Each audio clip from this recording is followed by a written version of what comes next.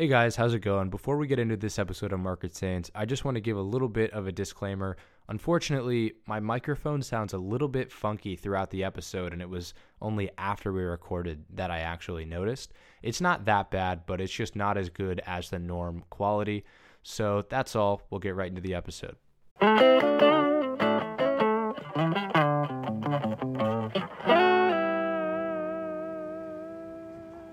How's it going, everyone? Welcome back to this episode of Market Saints, the first in a couple of months where I am once again joined with Stu. Hey, how are you guys doing? So today we're getting back into the flow of things. You guys can expect weekly episodes going forward through the rest of the semester. I say that, and then of course we have break in like 2 weeks, but we're going to do the best we can to deliver as consistently as possible. Today we're talking about a recent news story that's kind of affected a lot of big tech companies.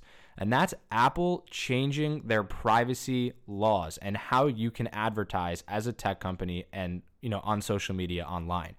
So we're going to talk about that. And then we're also going to tie it in directly into our cash and checks and break and bakes of the week, where we have two big companies that you've heard of in Meta and Snapchat that have been affected by this privacy change in opposite directions. One having a very big net positive and one taking a $10 billion revenue hit at the least.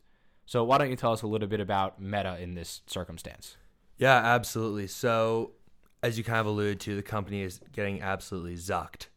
Since the stock hit its all-time high of almost $380 in September of 2021, the stock has been on a steady decline, and now it's only sitting at $228.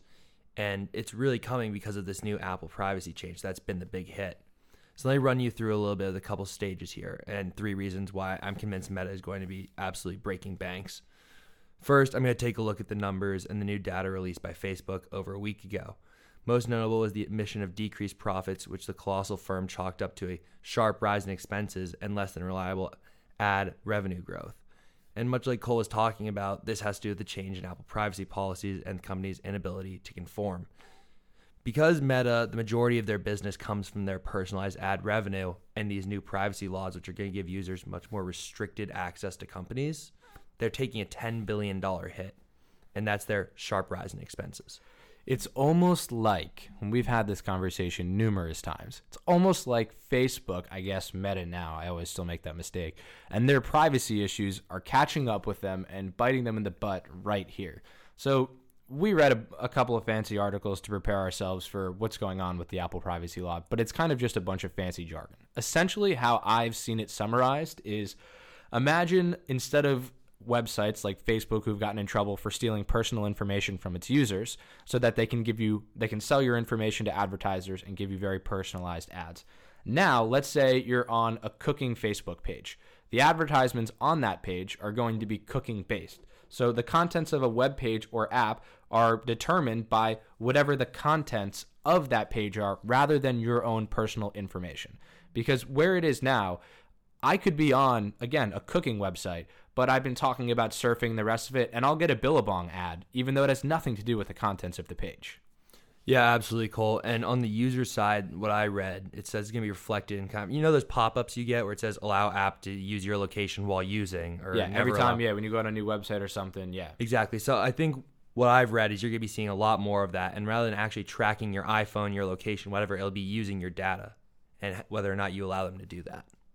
Yeah, privacy has always been a very contentious topic among these big tech companies because a lot of people are giving away privacy without even knowing it, because a lot of these companies, hiring the best lawyers in the 75-page terms of services that nobody actually reads, they found loopholes. So, Facebook survived this quite a while ago because this isn't new. Apple put this new restriction in maybe 4 or 5 months ago. They started enacting this, and Facebook originally was finding loopholes like they have forever in everything.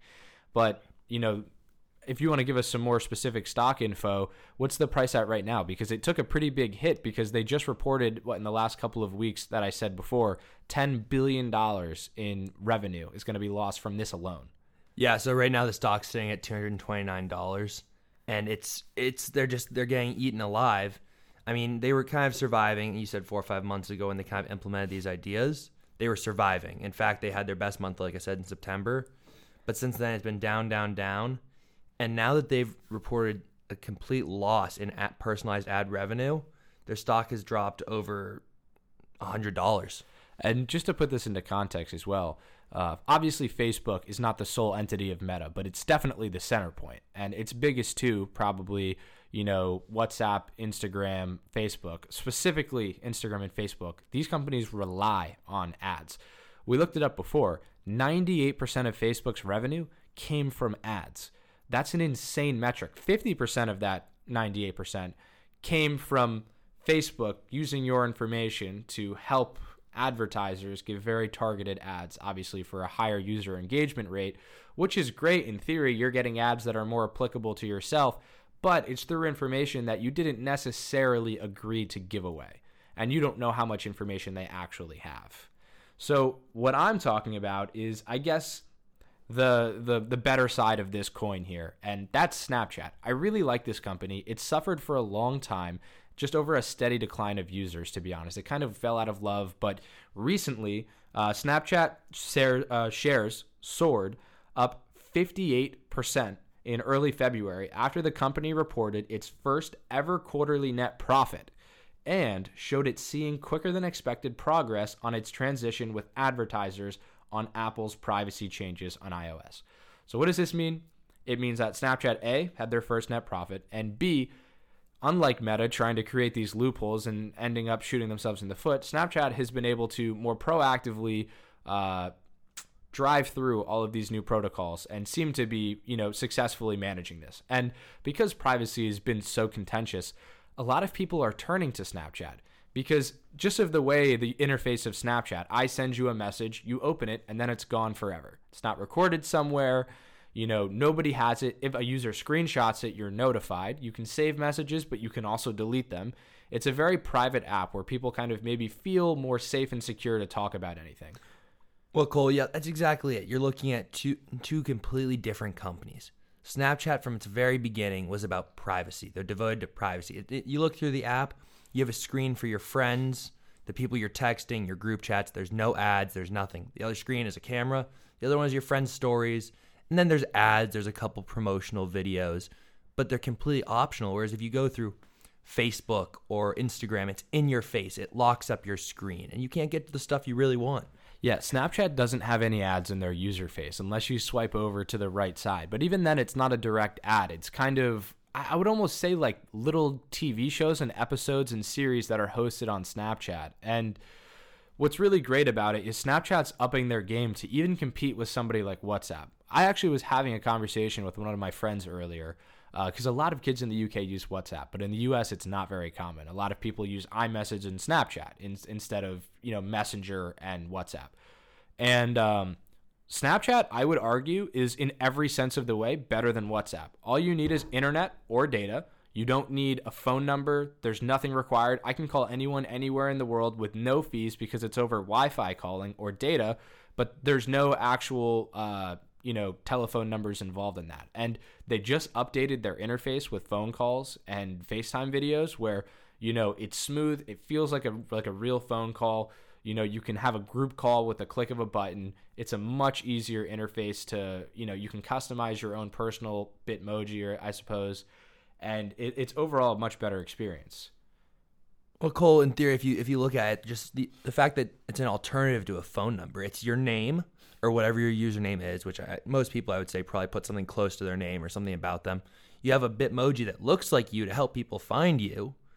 And it's really just you tap here, tap there. There's no numbers. There's no dialing. There's no confusion. Yeah, it's a very simple app. It's the anonymous nature of it is very attractive. But something that I think is really attractive about it is nobody owns Snapchat. Snapchat is still owned by its original founders. So sometimes you'll see really great small companies, and I mean, Snapchat in the grand scheme of things is by no means a small company, but put next to something like Meta, it is. Because it's obviously one-dimensional. Snapchat is Snapchat, that's it. But it's not being influenced by any of these titans that are kind of maybe seeping in immoral values into a company like this to kind of taint how Snapchat operates. So we can see just through the last 4 or 5 months through these earnings that Snapchat has taken the right approach. And as a result, their stock is finally going back up. Their stock plummeted last year mostly, it seems. It usually was trading around 78 dollars or so, and then it finally tanked all the way down to as low as the mid 20s. And now it's kind of back up, stabilized to around 40, but it's still up like 2-3% on the day, and the market only opened an hour ago. Well, I'll tell you, Cole, I mean, when I open WhatsApp, there's a little lock emoji when you haven't texted someone. It just says end-to-end encryption on our server, but it's on Meta's server. I mean, they have your data. It's not end-to-end. It's end-to-end encrypted with the third person in your text who's zucking you. Yeah, exactly. And, that's the thing. You can always, with Facebook, they're notorious for their fancy verbiage that is misleading, but not technically breaking any guidelines. And historically, that's why, we had the conversation before that Meta is rebranding because to avoid all this privacy stuff. But it seems like they're going to kind of have to reap some of the consequences of their actions for the foreseeable future. And for all we know, it's far worse than whatever's come to light. I'm almost positive it is. Well, Cole, I think that I'll say this to you because I think this is interesting. We're talking about Snapchat, the company that we all know it was made for. They're open about it. And we're saying they're the moral company. They're the company with morals. That's how bad Meta is. That's how much data they're stealing. They're getting beat out by companies like TikTok. TikTok, who's also, it's pretty well known, they're taking your data. But they're just getting beat out. Yeah, and I think you did touch on it, but we're also seeing a little bit of a fall here in Meta's PE ratio, which is not something that you want to see in a tech company. For those of you that don't understand what a PE ratio is, it is simply as you can put it. It compares a stock's price to its earnings. And essentially, a higher PE ratio is good in certain industries because it predicts higher future growth. But it's good to an extent. If we look at a company like Tesla, who we looked it up before, has a PE ratio of like 180 something. That's ungodly high. When it's a very high, that could mean the stock is overinflated, meaning... Well, just let me hold you up there real quick and let all of our listeners know. Just for reference, the S&P, the 500 best performing stocks on the market, they average between a 13 to 15 PE ratio. So... Yeah, and Meta has fallen now. They were all as high as 25, which is kind of a healthy range. They actually got up to 28 in September. 28. So, yeah, maybe even higher than that. And what's unfortunate about this is if I'm a company, we talked about it like Vale, which is a very big international mining company. I don't want to have a high PE ratio because mining is a very standard, you're not going to get high return, but hopefully you're not going to lose money or investment kind of stock. It's very solid. That's going to have a low PE ratio.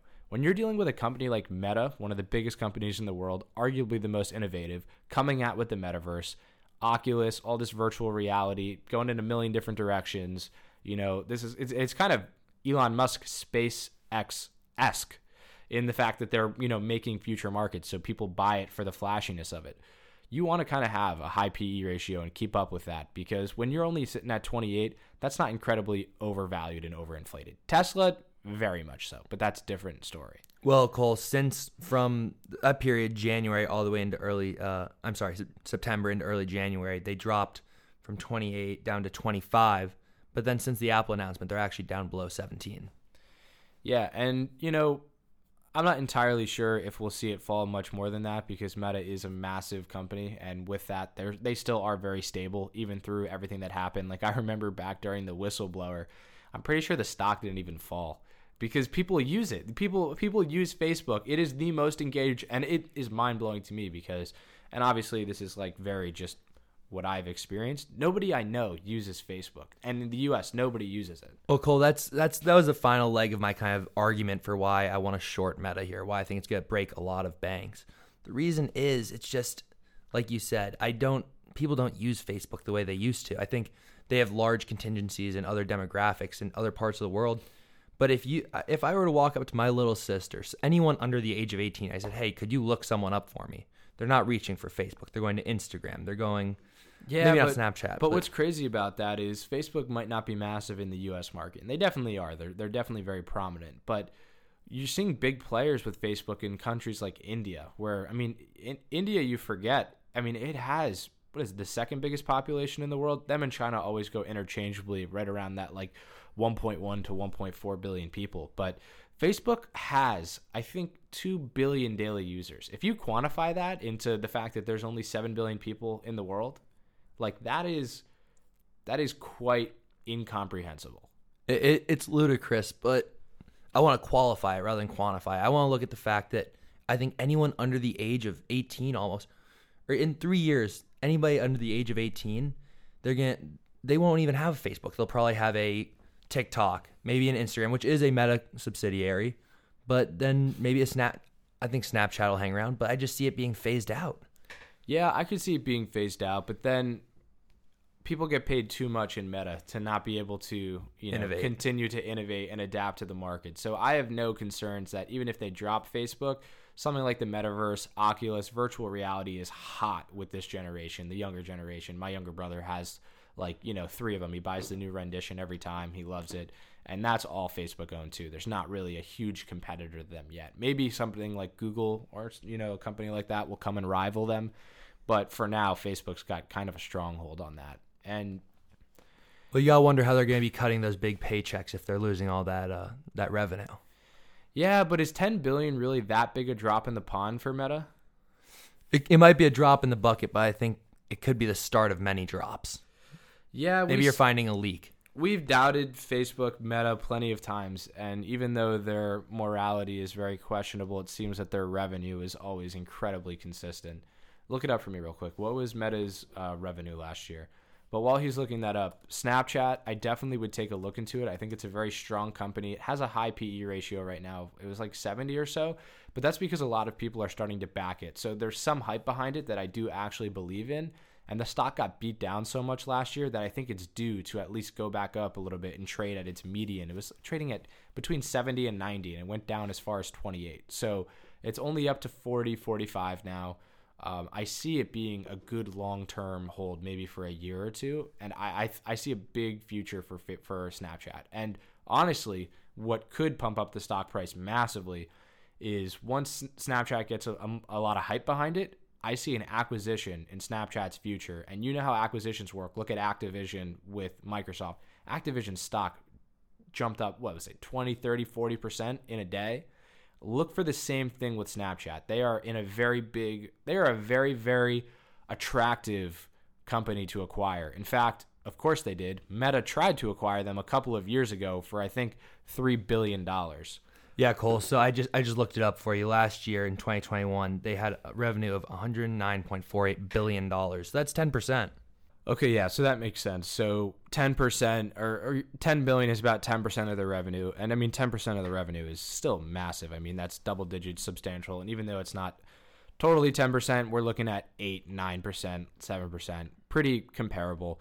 And that's a big hit, even for a company like Meta. And I'm sure they'll make up revenue somewhere else. I'm sure it won't be a problem for them. They're going to roll out some new, virtual reality or metaverse or something will happen. But, Cole, I don't doubt you. I think you're right there. But I think it's gotten to the point where these are just the bad guys. I kind of like they're the ones you want to root against. It's like Apple almost is like a vigilante here. I mean, Apple has their own problems and is a massive, $2 trillion company club themselves. But it's kind of nice, kind of like almost to see a vigilante kind of come up against Meta and knock them down a couple pegs. Maybe their stock price will suffer for a little bit, but I think for now they're kind of breaking banks. Maybe I think the stock might fall a little bit farther before it's maybe worth reinvesting. But for Snapchat, I think there is very big growth coming forward. Couldn't agree more. So yeah, guys, that's this episode. It was a bit more combined because our Rock Report was combined with the cash and checks and breaking banks. It just so happened that the topic we wanted to talk about and then the two stocks that Stu and I both brought happened to all coincide perfectly to the same topic and conversation. So that worked out quite nicely. I hope you guys enjoyed the first episode of us properly back in studio and look forward to episodes next week. Yeah, have a happy Super Bowl weekend. Happy Super Bowl weekend.